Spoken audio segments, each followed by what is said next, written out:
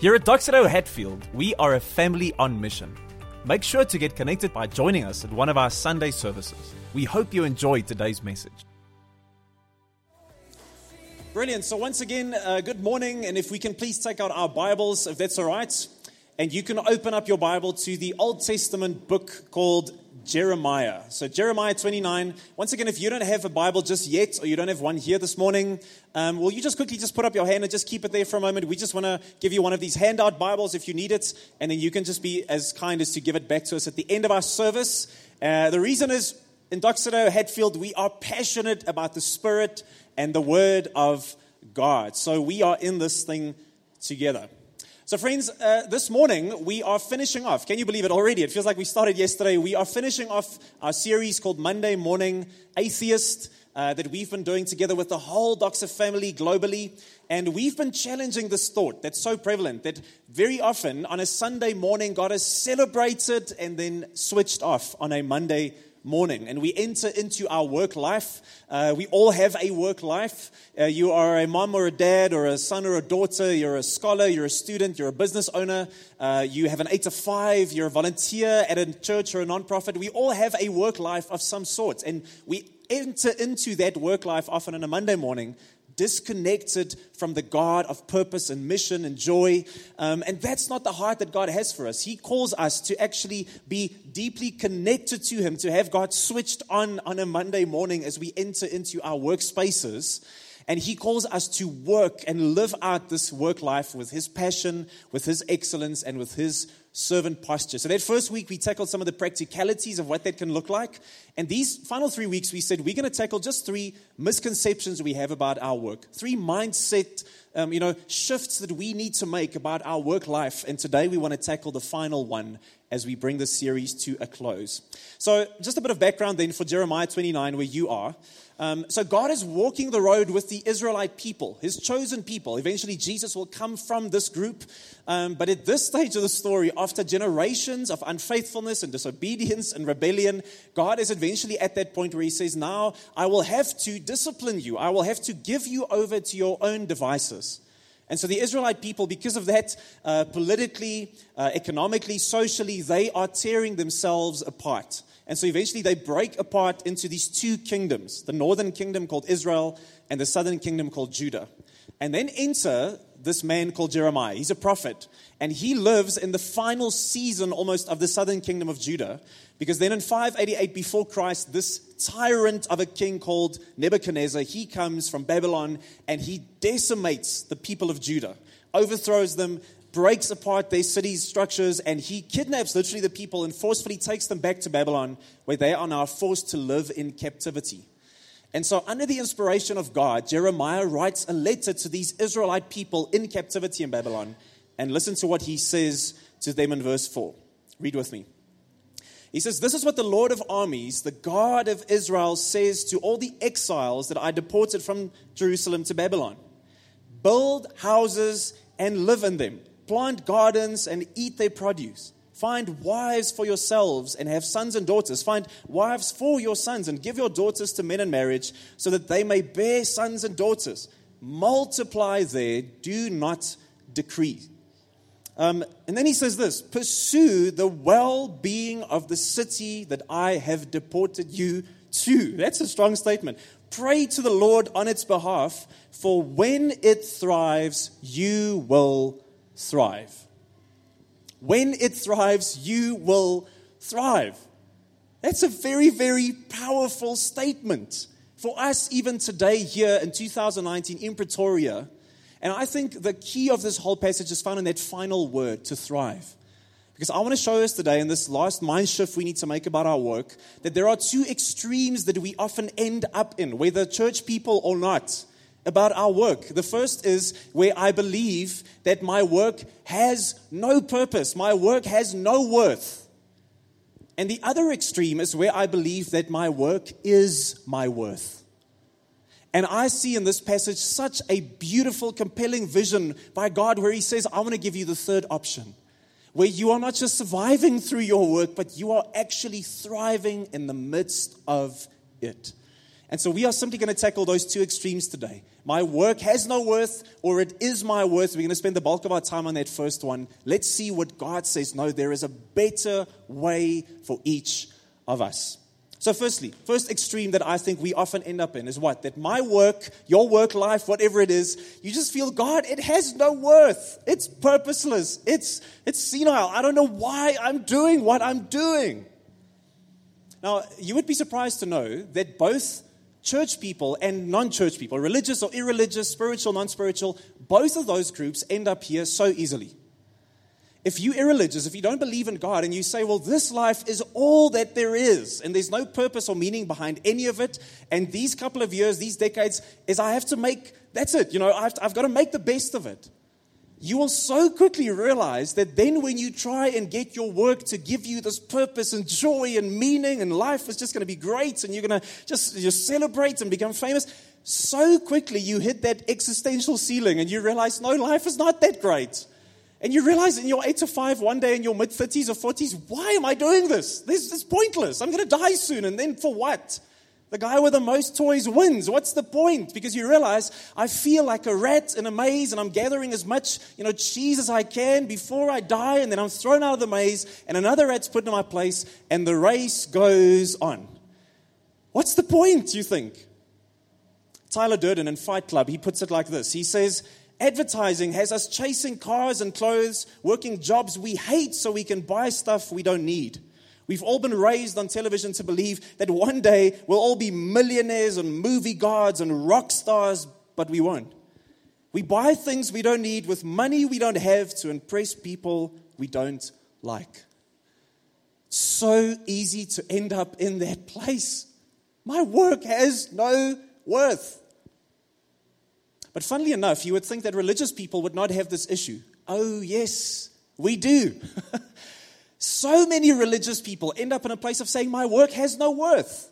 Now, I can't speak for every world religion this morning, but I want to speak to us Christians, if you are a Christian this morning, very specifically, because I think the reason why Christians end up in this place mostly, 90% of the time, where as a Christian in this city, in this year of 2019, you feel whatever your work situation is, or your work life situation is, it has no worth. It's because we believe this reductionistic version of the good news of Jesus. It's because we have this small version of the Bible's narrative and we live by it. And it's not less true, it's just there's so much more. Now, there's an organization that I want to just make you aware of. They're called the Institute for Faith, Work, and Economics. They do incredible work. If you are in the working world, you should be reading and listening to what these guys put out there on a regular basis because it's so brilliant. They are instructing and encouraging and strengthening the working people in the Christian world, which guess what are 99.9% of the Christian world. And they do a brilliant job of what we want to speak about this morning. See, most Christian people live on what they would call the 2-chapter gospel. Gospel meaning good news, the good news of Jesus. We live on a 2-chapter gospel. And it goes something like this. If I were to ask you this morning, put you on the spot and ask you, what is the Christian message? What's the good news? What's the point of the whole Bible? I think most of us would have a version that goes like this. The story starts, chapter 1, with the fall. God wants to have a relationship with us. He's created us to be in a relationship with Him. But our sins and our brokenness and our disobedience, that has caused this divide between us and God. And there's nothing that we can do that will cross that divide ever again. Chapter 1. Chapter 2, but incredibly, God comes in the form of Jesus Christ to this earth. And He doesn't come like we often say with sword in hand. He comes with nails in hand. And He takes us, our sin upon Himself. He becomes sin so that we could become His righteousness. And He defeats, this sin and the devil and death and brokenness on the cross. And He once again reconnects us with God. And if I put my faith in Christ and I repent of my sins, then I can be washed clean. I can be made new. I can be restored. And when I die, I can go to heaven. That's it. That's the story that most of us believe the Bible tells. There's the fall, and luckily there's redemption. Chapter 1 gives us the problem, separation from God because of your sin. And chapter 2 gives us the solution, reconnection with God and a free ticket to heaven in Jesus Christ. Now the problem with that is, I would submit, is that I don't think the gospel is anything less than that. I think it's much more than that. Because if this is the full spectrum of what I believe as I enter into my work and into my life, a whole bunch of problems are going to arise. Things like, the 2-chapter gospel doesn't tell us why we were created. It doesn't tell us what our true destiny is. It overemphasizes the individual when it comes to salvation. It's all about me. It's all for me. It's all on me. It leads to this kind of escapist view of spirituality. We just have to fly away from the earth one day and get to heaven. And finally, it does what the Christian philosopher Dallas Willard calls, it creates this gospel of sin management in our lives. What's the point of life? It's to manage your sin. And sometimes the scales are low. Oh, I'm not doing good. Jesus, help. Pray, fast, Bible, church. Guys, help. Oh, I'm doing much better. I'm managing it. I'm on a good streak. My app is keeping me on track. And that's life. I'm just managing my sin with my 2-chapter gospel. And while I'm waiting, what do?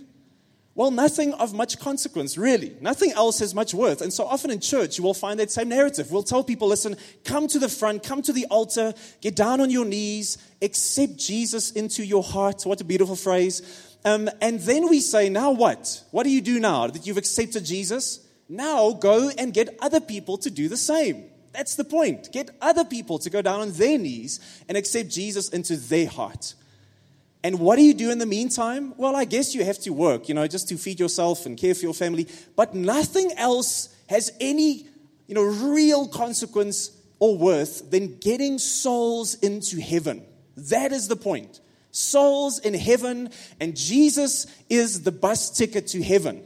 And while we're waiting at the bus stop called life, there's not really anything else to do. Now, I know I'm caricaturing this thing, but so many of us in the church live exactly like this. That's the whole story. And I want to challenge us as we go back to our passage, Jeremiah 29. Listen to what God says to these people in such dire straits. Does He tell them, okay, Israel, here's the story. Get on your knees, give your heart to me once again, and then just wait it out in Babylon at the spiritual bus stop, and one day I'll come and fetch you and we'll all go to heaven. Is that what He says? Is that the kind of passive, just sitting back in my lazy boy called life, waiting for God kind of posture that God gives them? No. Listen to the front-footed, active, verb-like words that God uses. He says, build, live, plant, eat, marry, multiply. He says, pursue. That's such a strong word. Pursue the well-being of the city of Pretoria that I've deported you to. For when it thrives, you will thrive. The only way that this can be true, that God could say, no, I don't want you to wait. I want you to roll up your sleeves and get this spiritual life going, as if Jeremiah is reminding the Israelite people of their true mandate, their cultural mandate. What were you created for? And that's exactly what he is doing here. He's reminding them of the full gospel message, the full scope of the Bible, the 4-chapter gospel. So let's run through that for a second. What does the full picture look like for you and I in our work lives? And it goes like this. It does not start with the full. No, chapter 1 is called creation. How the world was at one stage. What does the Bible say? That's where the story starts. That's where the good news starts. In Genesis 1:26, and God says, I've made you in my image and in my likeness, and I've placed you in this world that you would be a light bearer, an image bearer of me. And that you would now go and bring out the fullest potential of this earth, this place that I've given you, that you would be a good steward of that. Because you are my co-regents, my co-creators, my co-leaders in the space. I've appointed you. I've mandated you. Enjoy me in my presence forever. Walk in relationship with me. And now go. Let's create. Let us establish. Let us get this thing going. That's where it starts. God's good intention, His good purpose, His good design. And then, yes, chapter 2, the fall. Man's response to this ever-repeating cycle is sin and rebellion. And we want to be our own gods. We will be the captain of our own souls. And so what happens because of that? Now we see something of a description in Genesis 3. It's saying that this work has become cursed in a way. Now there is painful labor. Now it says the sweat of your brow produces what should be produced. Romans 3 calls it in verse 23, it calls it falling short of the glory of God. It says in verse 23 of Romans 3, all have sinned. Not just the spiritual or those who take note of it. It says all of us have missed the mark of what it means to be a human being. That's true. But chapter 3, redemption. If chapter 1, creation is about how the world used to be, and if chapter 2, fall, sin is how the world is at the moment, that's the experience of life. It's fallen, it's broken. Chapter 3, redemption, is what the world can be like. This is what it can be. Because Jesus steps in and he says, I will not abandon my project. I will not abandon the renewal of all things or my people. No, I will come restore them. I will redeem them. Romans 3 verse 24, the one after saying, yes, we've all fallen short. We've missed the glory of God. Then says, but we are justified freely by the grace and the redemption that's in Christ Jesus. There is free grace in Christ. It's costly, but it's free. And I love how Colossians 1 verse 14 puts it. It says, in Him, in Jesus, we have redemption, the forgiveness of our sins. Jesus says, I come to recapture the full picture of what mankind should be. And I take your brokenness and death and rebellion upon myself, and I come to conquer you with free grace and love. And I call you to respond. And then, it doesn't even end there. Then finally, chapter 4, there's restoration. Oh, friends, that's just the start. Then restoration, because in the ministry of Jesus, we see that on His cross, in His life, death, and resurrection, He started something. The kingdom was inaugurated, not finished. He says, it's like that bottle against the ship moment. Guys, we are getting this party started now. The final chapter of my Father's great plan of the renewal of all things has now kicked into high gear. So something of the kingdom has already come. There's an already element to Jesus' ministry. But then He says there's a promise. There's a not yet element to His ministry. It's not done yet. And we live in the tension between the two. So there's an already element to Jesus. In Matthew 12, when He heals the man with the withered hand, it says that He restores his hand. He brings something of the kingdom into this time at this place. When Jesus starts preaching in His ministry in Matthew 4, He says to the people, repent. In other words, turn to me. Let go of your gods. Why? Because the kingdom is near. The kingdom is coming. It's near. You can touch it. It's here. There's an already element to it. And that's why He can pray in Matthew 6 to His Father and say, Father, let your kingdom come. Let your will be done on earth as it is in heaven. Heaven is breaking into our reality at the moment through Jesus. But it's not the final picture yet. There's a not yet element to what Jesus is doing. Acts 3:21 says of Jesus, heaven must receive Him until the time of the restoration of all things. That's what God has in His heart. The restoration of all things. 2 Peter 3:13 says, but based on this promise, we wait for the new heavens and the new earth. That is the end goal, friends. God is full steam ahead going with His kingdom, not towards the destruction of heaven and earth, but the renewal of heaven and earth. See, friends, in the 2-chapter gospel, redemption is the final story. Now we just wait for heaven. Now I just sit around. I know one American pastor, Mark Driscoll, he would always say, he asked his one child as they were putting them to bed, do you want to accept Jesus into your life yet? And he says, no, I don't want to go to heaven yet. I've got so many things that I still want to do. That's exactly how we live, because redemption is the end. No, in the 4-chapter gospel, redemption is the start. Because now I'm reconnected to the true purpose of who I am. I'm reconnected to the true meaning and identity of what God has made me to be. And so now I rejoin God in creating things that are beautiful and beneficial to those around me. Now I rejoin God in being a good steward of what He's given me, bringing the fullest potential out of this earth in whatever vocation I have, bringing the kingdom into every square centimeter of my life. In every engagement, every coffee, every workday, every spreadsheet, I'm bringing the kingdom of God into this world. And then it says in this mysterious way that even everything we do now, it will transcend into the new heavens and earth. Friends, do you hear that? You will not be floating around in a cloud with wings and a weird baby next to you. We're not going to have a less human life. We are going to have a more human life. Can you imagine that? Your vocation that you are in today, in its perfect form, in a perfect world, perfectly connected to God, making beautiful and beneficial things forever together. This is what God says we are going to do. I'm not going to try and get you out of the earth. I am going to come and restore the earth to its fullest potential. Do you hear how deeply your work matters to God? And how deeply God matters to your work. I love how Chris writes. He puts it like this. He says, the whole Bible renders to us the story of God's mission through God's people in their engagement with God's world for the sake of God's whole creation.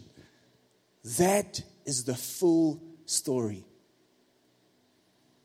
And let's just get practical for a second here.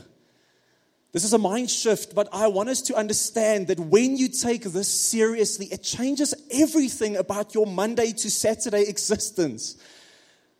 We can't think ever again differently. Because when I understand the 4th chapter, the full view of the gospel, can we just go back to our statement from a couple of weeks ago? Where we said this, we said the way that I view the world, what? Will determine how I live in the world. The way that I view my marriage, the way that I view my life and my work will determine how I live in those spaces. If it's worthless, I will treat it like it. If it's temporary, I will just ransack it as it is. But God says, no. It's so important what we are doing today and into eternity. So 3 just quick thoughts with regard to that. You know what this teaches us about your work life, whatever season it is? It means that your work is good. Your work is good, friends. Yes, thank you, Lachai. Amen. Work is not a punishment for our sins. Because the story doesn't start in Genesis 3 with a fall. It starts in Genesis 1. It's good that the man and his wife together have got a mission and a purpose and they are working it passionately. See, the modern view is make enough money so that you don't have to work anymore, that you can retire early. Why? Because work is a burden. Or even the modern Christian view is what? Work hard enough so that you can give some money to the church. Now, I say I want us to be a generous church, but that's such a reductionist view of what you do. Because the biblical view is do work for the love of the work itself. Because when you do that, you are tapping into such a deep DNA strain of what God has made you to be. Week 1, when I'm working with passion and excellence and God's servant posture, I am deeply connected to my Father. Work is good. Your work life is good. But it's not only good, your work life is sacred. There is no such thing as the split between the sacred and the secular. This morning, Galen, what a champion. He came in early to serve with our crew, and then he had to go at 8:30 to work this morning. Isn't that incredible commitment? But we prayed for him before we left to say, God, in exactly the same mindset and posture, you will transition from the one to the other. He did not come to do a sacred thing this morning to set up these chairs and help us do church. No, he was doing as a sacred thing right now as he was doing this morning. Our work is sacred. Do you know that word that God uses in Genesis 2 verse 15, or the author of Genesis uses to work, Adam having to work the land, avod. It is actually the same word used all over the Old Testament for many different things. And it does mean things like to work, to labor, to offer services, to plow, to cultivate. Yes, that's true. But it's the same word used for things like to minister and to worship. Do you hear that? God is saying, when I offer up my work to Him in worship, I'm doing such a deeply sacred thing. Your work is sacred to God. And finally, your work is beneficial.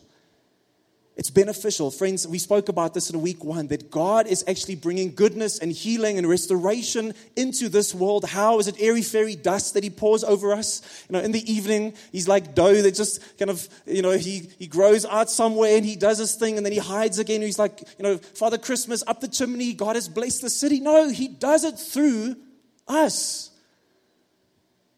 God says, I want you to go and civilize. Imagine that tomorrow morning, globally, we all committed to just stop working. Everyone stopped working. No one goes to work ever again. Can you imagine what a dumpster fire the earth would become like overnight? Services ending, everything stops. It'll be chaos. The few of us left alive in a couple of weeks will be standing around fires in a cave somewhere, because think about it, the difference between wilderness and civilization is one thing: work. How does God do what He does in this world? He calls us to do it with passion and excellence. That's why Leslie Newbegin says that it's the Christians of the world that work in the spheres of government and education and entertainment and sport. It's when they realize that they are the front line of the kingdom in this world. That's when the city starts changing. I love how Nancy Pearcey puts it in her book, Total Truth. Listen to this. She says, our calling is not just to go to heaven, but it's to cultivate the earth as well. It's not just to save souls, but it's to serve God through our work. The ideal human existence is not eternal leisure or an endless vacation. Some of you might like that. Or not even a monastic retreat into prayer and meditation. No, it's creative effort expended for the glory of God and the benefit of others. That's what we are called to. Your work has such deep worth to God. But finally, for our series, this other thought, I think, plagues many of us and many in our city. It's not the extreme of my work having no worth. It's that my work is my worth. I am literally what I do. Don't you find it amazing, back to our passage in Jeremiah, that even when the Israelites are in literally the deepest of the dumps, that they've led themselves into that God still starts when He speaks to them and He says, what? This is the Lord of armies, the God of Israel. I am speaking to you. And then He says to them, pursue the well-being of the city. Pray for it. Seek its blessing and its thriving, because then you will thrive. God says, even when you feel your season is a waste or your space of work is just mundane and it's not exciting, even when you're at the lowest of your low, where the Israelites is, He says, guess what? I still want to remind you that I am pursuing your heart. I'm pursuing your head and heart and hands for my kingdom. It always starts with God. It always starts with God. You see, in our world, the narrative is flipped around. It starts with you. It starts with me.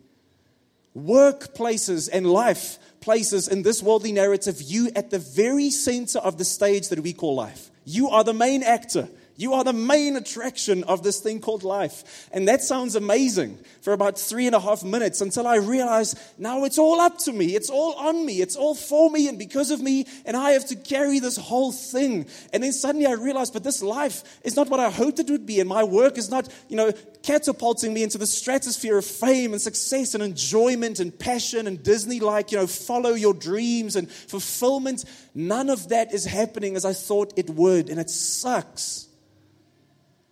The pop star Madonna, she once said, my drive in life is from the horrible fear of being mediocre.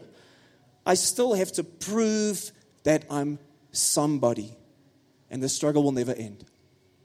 That is a statement of identity. If I can just reach the heights that I know I should or can or must, I will know that I am. I will know that I'm okay, I'm worth it. See, work becomes something it was never meant to be. Work was never meant to be our God. Work was never meant to give us the ultimate sense of success and security and significance. And when I try and do that with my work, I crush it under its expectation. In fact, you can do that with anything. Whether it's the good things of life, friendship, sex, marriage, money, success, acclaim, good health, adventure, all those things are good things, but they are not God things. And when I try and build my life on them, you know what happens? They deeply disappoint me. It's when my work becomes an idol that it loses all of its worth. And you think, idol, Joe, seriously, it's 2019. We are not bowing down before wooden, statues. That's Old Testament. Listen to what Tim Keller says. He says, when anything in your life is an absolute requirement for your happiness and self-worth, it is essentially an idol. It's something you're actually worshiping. If we look to some created thing to give us the ultimate meaning, hope, and happiness that only God Himself can give, it will eventually fail to deliver and break our hearts. When work is my God, what a terrible God to serve. Because then you are defined by what you do or do not do. And then when work is going well and I'm succeeding and I'm climbing the ladder, my ego is stroked and my self-worth just grows. But then when I lose my job, where there's a dry season in my work, my self-worth plummets and I'm broken emotionally because that is who I am. Men, would you agree within 2 minutes of speaking to a man somewhere at a braai or some social engagement, you meet each other for the first time, within maybe 60 seconds, what is the first thing he is going to ask you? What do you do for a living? Because we say from that question, I can gauge everything I need to know about you. God says that is not what we have been called to. No, we have a deeper calling, a primary calling. 1 Peter says, for He called you out of darkness into His wonderful light. Romans 1, for we have been called to belong to Jesus Christ. It's first in that primary calling where I find my significance and my success and my identity and my strength and my worth. When I hear like Jesus, the Father speaking over me, this is my beloved Son in whom I'm well pleased. Then from that place, I can engage in this secondary calling to go and do what God has called me to do, whatever your vocation is. That's what Ephesians 2 says about. For we are His workmanship, created in Christ Jesus for good works. And therefore, in verse 1, I, prisoner in the Lord, Paul speaking, urge you to live worthy of the calling that you have received. It's when I am deeply connected in identity and worth and purpose in God that I can enter into my office knowing who I am and who I am not. And then work finds its good place. Let's end off this morning. Now, our kids, they've got this one book. It literally, I think it comes from the dinosaur ages, but it's such a classic where these two young boys, they've got this very boring day, and they decide, there's nothing to do in the house, so they are going to build an airplane. Can you believe it? Literally build a working airplane. And so they start taking apart things in the house. Obviously, the parents are away at this stage. They're going to use all these parts to build this airplane. And so at one stage, they need an engine, obviously. So what do? They take the engine out of their dad's car. Which is a great idea, mind you, because they need an engine for it. And so when the dad comes home and he wants to drive his car, he's like, what's going on here? Like, I cannot move. Why? Because the engine has been taken out of my car. Friends, your work, your status, sexuality, marriage, friendship, none of that was ever meant to be the engine of the deepest part of your soul. No, God says, it's when you are connected to me that you once again find true purpose and joy. And when that is in place, whether you are painter, programmer, plumber, salesman, singer, scientist, secretary, manager, mechanic, mathematician, medical rep, then we can say, God, I am going to walk out the calling to which you have called me to your glory and to the benefit of those around me. Let's pray. Jesus, I ask this morning, God, would you come and stir a fire in our soul for the vocation, the work that you have placed us in. And God, may we never try and worship our work and then try and serve you, but may we worship you and serve you in our work. I pray for every single heart here this morning. God, when we leave now, that we would have such an excitement about going to be the church that you have called us to be. In Jesus' name we pray. Everyone said? Amen.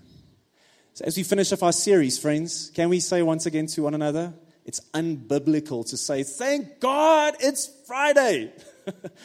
What's biblical? Thank God it's Monday. Because now we go and get to be the people of God. So to hear a last story about what that looks like, we've been hearing some city changer stories over the last couple of weeks. We've had Nick and we've had Wayne, and last week we had Tammy and Lahai just speaking about this. We all have to figure this thing out together. What does it look like to serve God in our work? And so today we have our last guest with us. Can we just give a hand to Nolo? Promise he's going to come and sit here in the front with me. We're going to chat just for a minute or two about what his life and work looks like. So the promised Dragon coffee machine never made it to the City Changer studio. Sorry about that, budget issues, end of the year. But welcome, Nolo. So it's so great to have you with us. As we always start, let's start in this place. Who are you and what do you do for a living? No pun intended with that question. Okay, I'm Lihlo Nolo, Promise Litlaga. I am a waiter at a Grounded, it's a small coffee shop in Valeria. Who's been at Grounded at Echo? Anyone? Just massively blessed there, isn't it? Such an amazing place. Yeah, and I'm also a part-time student. Yeah, cool. Brilliant. Student and working at Grounded at Echo. So tell us, maybe however way you want to tackle it, but what are some of the most difficult parts of your job and what's some of the most enjoyable parts of what you do? Okay, I can say one of the challenges was, for me personally, is just having that positive attitude sometimes, like after you get dropped by an exam at school day, and then you just have to come to work and just be happy and happy. It's tough, But then also it's a challenge. But then also the good part of it is that I overcome that challenge by just the environment as well, and meeting new people, networking, I meet like a lot of people, man.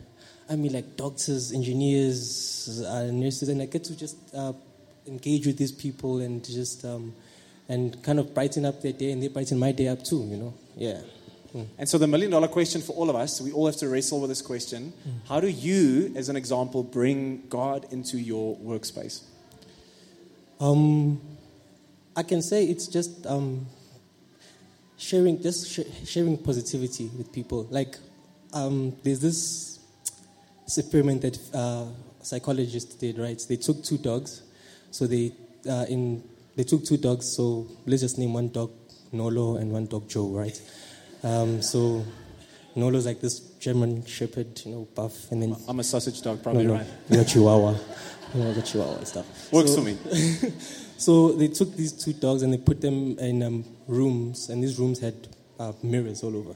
So Nolo went in one room, and Joe went in the other room, and then Nolo came out grumpy and angry, and then Joe came out all happy. So they asked the question, why is these two dogs come out with two different personalities all of a sudden? And then they realized that, okay, when Nolo was in the room, he saw 1,000 angry dogs looking at him, barking at him. And then Joe saw 1,000 happy dogs looking at him, And then, so it's a perspective and worldview. So sometimes I realize that, what, one positive Joe can change 1,000 Nolo's positivity mood, So just, keeping, even sometimes I get grumpy people, just share that love and just share and have a smile, and you don't know what you're changing in that person's life. It's beautiful. It's just Yeah. those little kingdom engagements, one Yeah. person at a time.